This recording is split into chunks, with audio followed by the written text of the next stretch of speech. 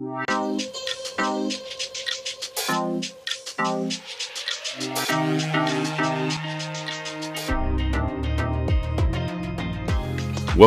to the Strategic Talent Management People Solution Podcast. We solve your people challenges. People are the most important ingredient for your business or organization's success. We believe the way to take your organization to the next level begins with knowing your people and yourself. Welcome to the People Solutions Podcast with Strategic Talent Management. I'm Sumac Arthur, President of STM, and joining me today is Art Bouet, our CEO, and Alyssa Currett, our Account Coordinator. And today we're planning to talk to you about the importance of structuring your interviews so that you can get to know your candidates on a deeper level, overcome your personal biases, and improve your chances of making a successful hire.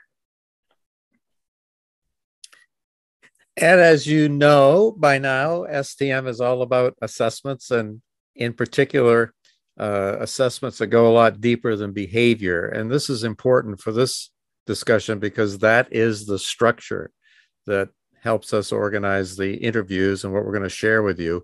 Even if you're not using STM assessments, there are ways to structure your interviews to help uncover the candidate's attitudes and values, for example, whether they're a good fit to your culture, if they have the attitudes and capacities you're looking for, and maybe even most important, do they have the energy and drive to be successful?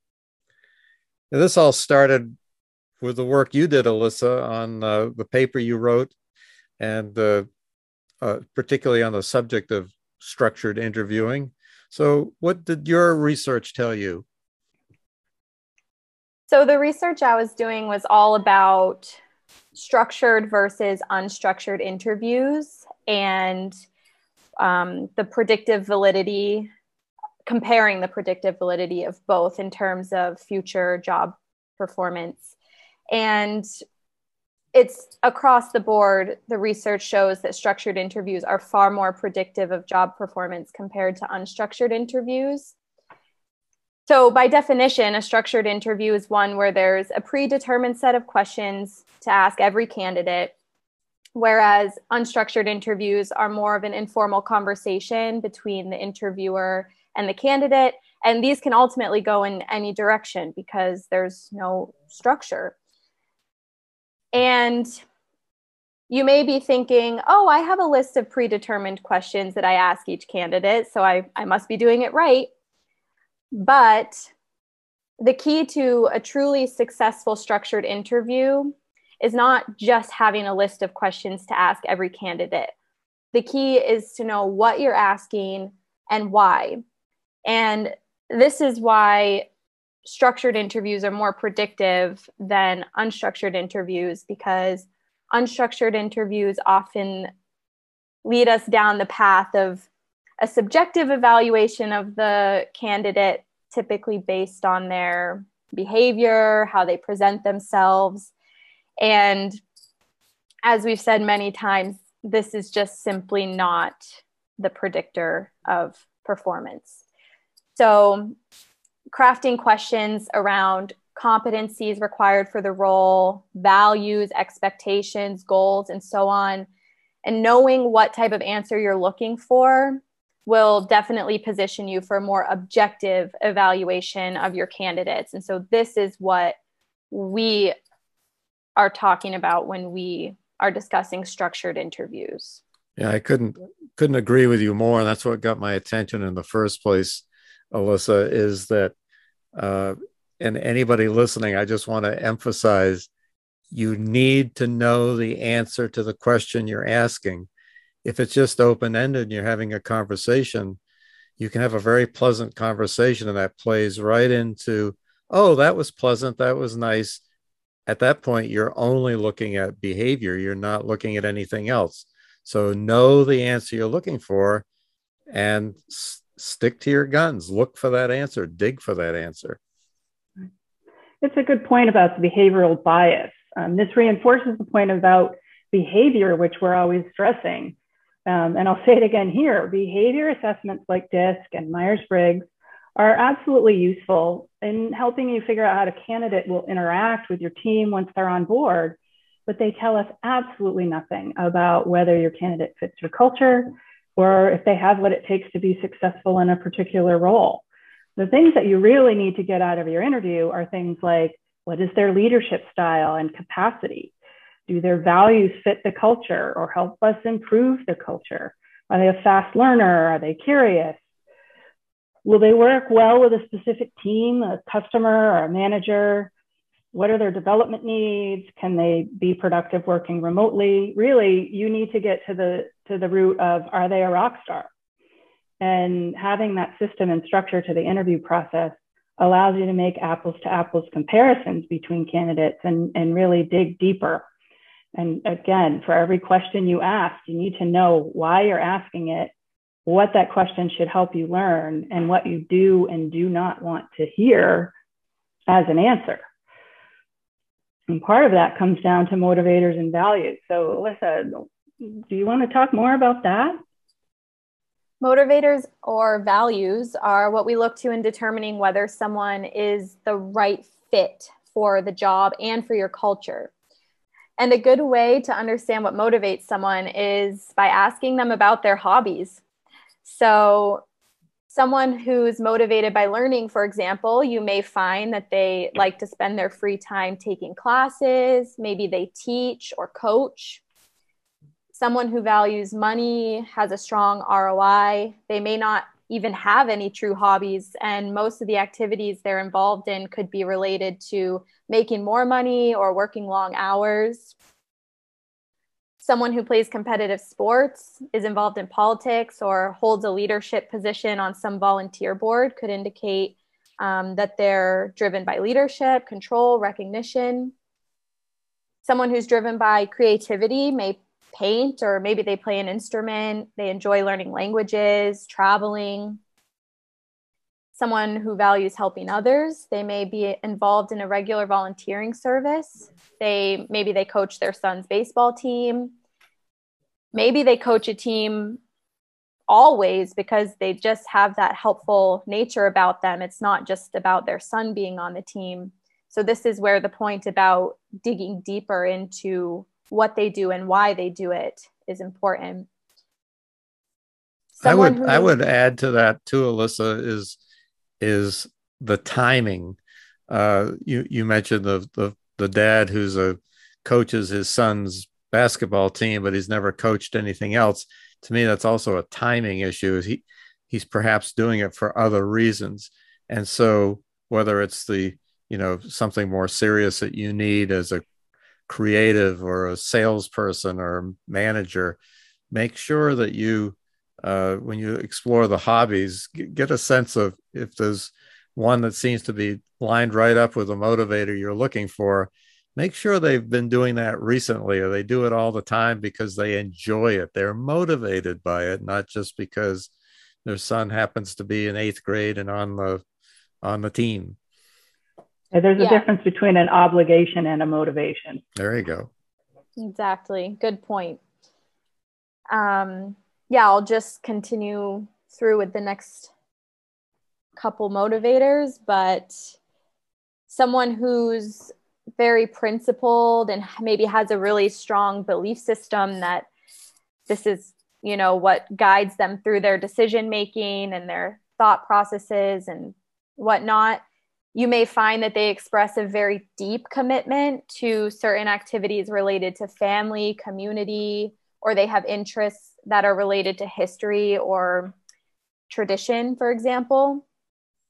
And finally, someone who values peace and balance and harmony and doesn't so much like conflict. They may express an interest in meditation or other spiritual methods to seek balance. So you can assess a candidate's motivators, but you have to know first your own culture and the job requirements you're hiring for, or maybe promoting someone into, because not every motivator is a priority in your situation.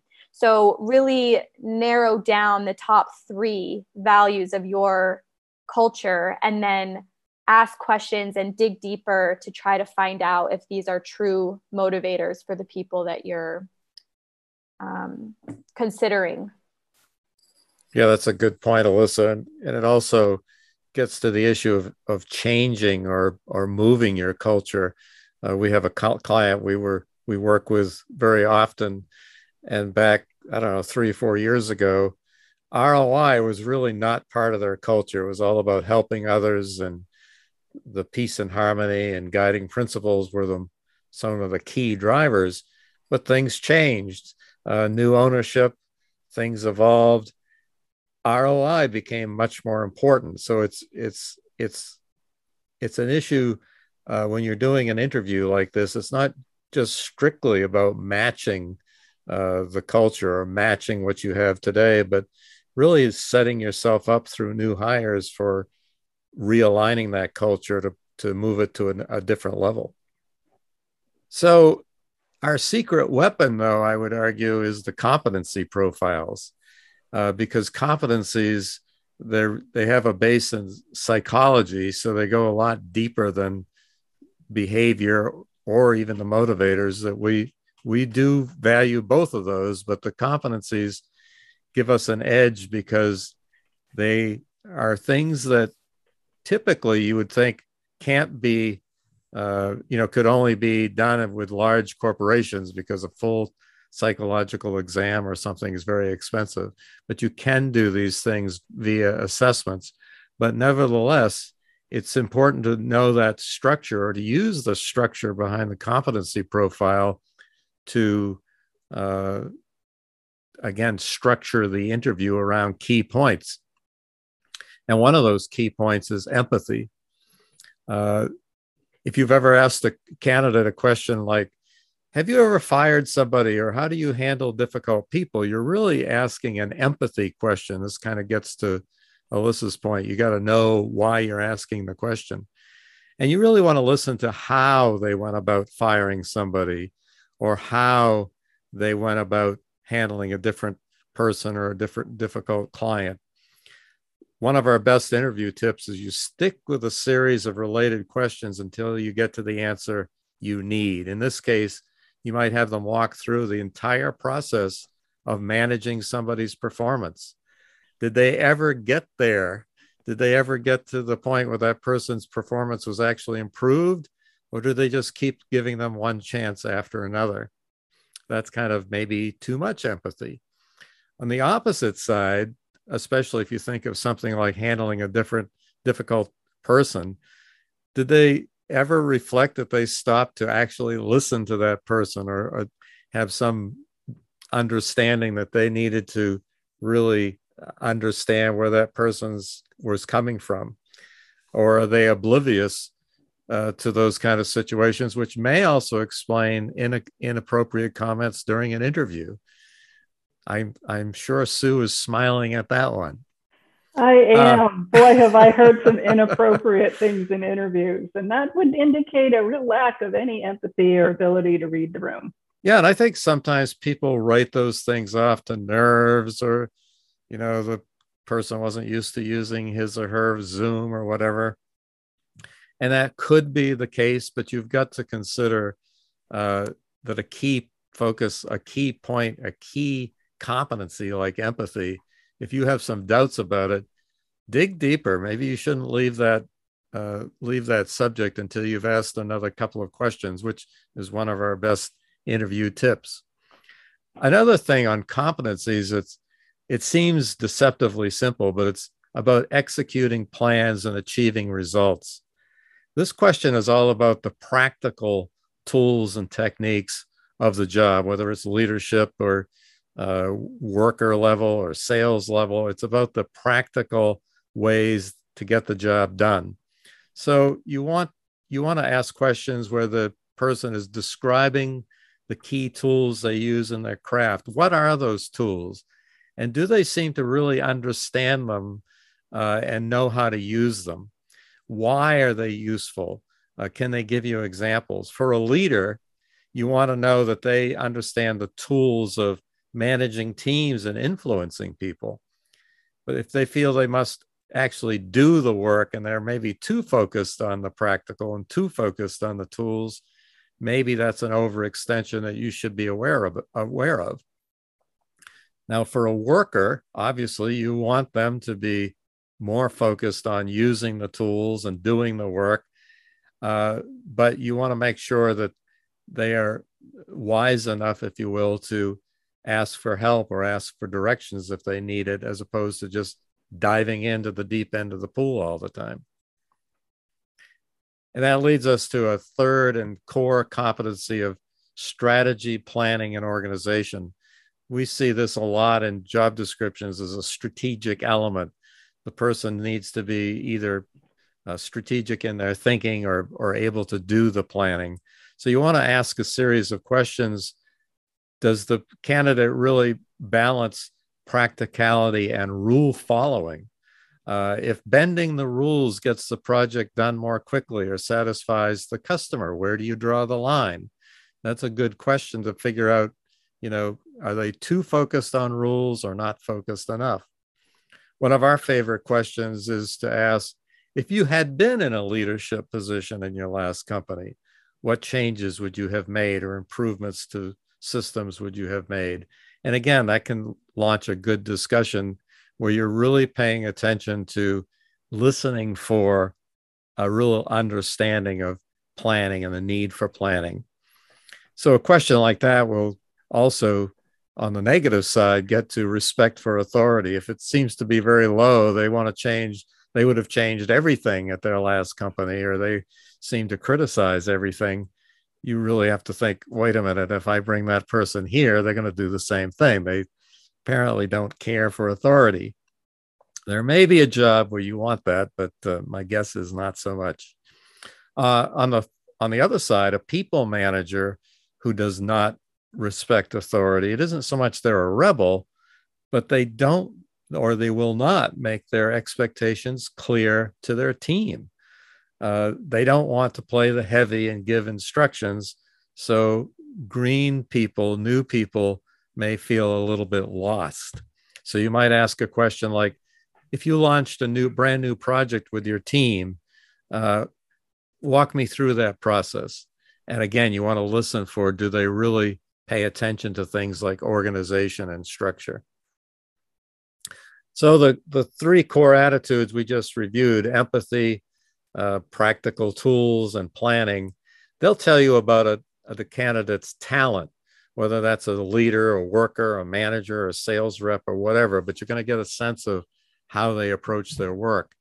The next three I want to go through quickly, tell you if they can pull it all together and fulfill their promise, because the next 3 points we're going to cover really get to energy and drive for performance. And as I say all the time, when we look at assessments, that's absolutely central to success. If they don't have the energy and drive to execute what they know well, this may not be a great choice. The first thing I want to talk about is ego or self-confidence. I know this is a big issue for most people, that self-confidence is something we desire. We want to see that. On the other hand, too much self-confidence might be interpreted as ego by some or arrogant by others. So how do you draw the line? That's difficult to know sometimes. So you want to ask questions, I think, about self-improvement, because when you start talking about self-improvement, there's the structure to lead you to the question or the answer. Are they humble enough to know they need to work on things and smart enough to know what they need to work on?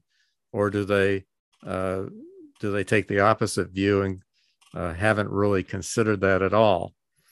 One of the things we see quite often, and I hear people talk about this all the time, is when you ask a question like, where do you need improvement? Oh, I work too hard. Well, that's kind of a backhanded way to say, I have no faults whatsoever. In fact, I work too much. In a response to a question like that, again, I would dig deeper. I might say something like, most bosses, frankly, would prefer you work too hard. So that might be even a virtue. So, but what's a problem you've been told you should work on, or you should work on, and what have you done to turn it around? Stay focused on that because you want to hear that they get it. Only people who cannot come up with a meaningful response to this question are those who they've never considered self-improvement. It's probably an ego question, and ego drains energy. On the other extreme, if they're too hard on themselves, that may be a self-fulfilling prophecy, and they're just, they're never really going to perform to their full level because they don't allow themselves to. Another term we hear a lot is engagement. Engagement is a great energy source, and one way you can get to that is ask a question that we ask all the time. Tell us what you like or dislike about your current position or past positions. And there's many ways to get to that, but you want to be sure that they will engage with the job you're offering and be happy doing it. Alyssa and I were just talking off camera, so to speak, about the fact that I think this is still a true statistic. 50% of people hate their work. That's crazy. But as an interviewer, it's really important that you establish, hey, they're going to like it here. Because if they like doing your work in your way at your place of business, that's probably a good sign of energy and drive. And it's also a sign that they'll stick around for a while. So one of the things I'll just give as a quick tip there, by the way, is humor. People will use humor in an interview to say things they feel they can't say otherwise. So that's one of those things just to have your antenna up for during the interview. And finally, I think the most important question around energy and drive is something most of us are familiar with: goal orientation. And the classic question here is, where do you want to be in 2 years or 5 years or so? And as Alyssa said earlier, outside of a structured interview, this is an open-ended question, right? There is no right answer. We're just going to have a nice conversation, and I'm going to just listen carefully to see if this person is wanting to manage the team I'm hoping he or she is going to build for me. But the right answer that you're looking for is a clear and specific response so that you as the interviewer can see clearly what this person is after. They paint a picture for you that is so vibrant, you can see it clearly. And this gives you a rich source of area to finish the interview or continue the interview because they're going to give you so many specifics. You can make some, you want to dig a little deeper to see, are they going to be happy working for me and my job, or is my job going to bore them to tears or not deliver what they want? So if somebody gives you that kind of clear question, that's a very good sign that they have good, clear, specific goals, and it's probably going to work out for you because that's, as I said, a key sign of energy. One of the reasons we emphasize this idea of clear and specific, a clear picture that they've painted for you, it's just too easy for some trendy topic to be floating around, and somebody who's a good interviewer grabbing that trendy topic and talking about it for 5 minutes, but not really telling you what they want. So I will leave you with those tips for getting to attitudes and energy and drive and some of those other difficult subjects to interview for. Let's see if I can sum this all up from what we've just gone over. So behavior assessments are useful in determining how someone will interact with others, but they are not predictive of success on the job or fit to your culture. Don't allow your own behavioral bias to cloud your judgment. Just because they behave in a way you like doesn't mean they'll actually perform in the way you expect. Learn what a person values, how they see the world, their attitudes, leadership or work style, and most critically, do they have the energy and drive to perform? Adopt a structured interview approach to get to all of these factors. Don't stop with the first answer. Dig deeper for validation. and pay attention to body language and nonverbal cues. Those can be just as important, if not more so, than what they actually say. We've gone over a lot today, and there is certainly, we could go on for a lot longer. I would encourage you to go on our website, strategictalentmgmt.com, and on our resources page, you'll find our interviewing guide that takes these concepts and really expands on them and gives a lot more of the concrete tips that I think you may be looking for. You mean you think they'd rather read that than listen to me drone on for, another hour or so? Perhaps. So that's it. Thank you very much for joining us today. I hope you found this helpful and that you'll tune in again sometime and let us help you solve your people challenges. So thank you for listening to another episode of Strategic Talent Management's People Solutions Podcast. Remember to subscribe to get notifications for new episodes. And for more information on strategic talent management, click on the link to our website in the podcast description.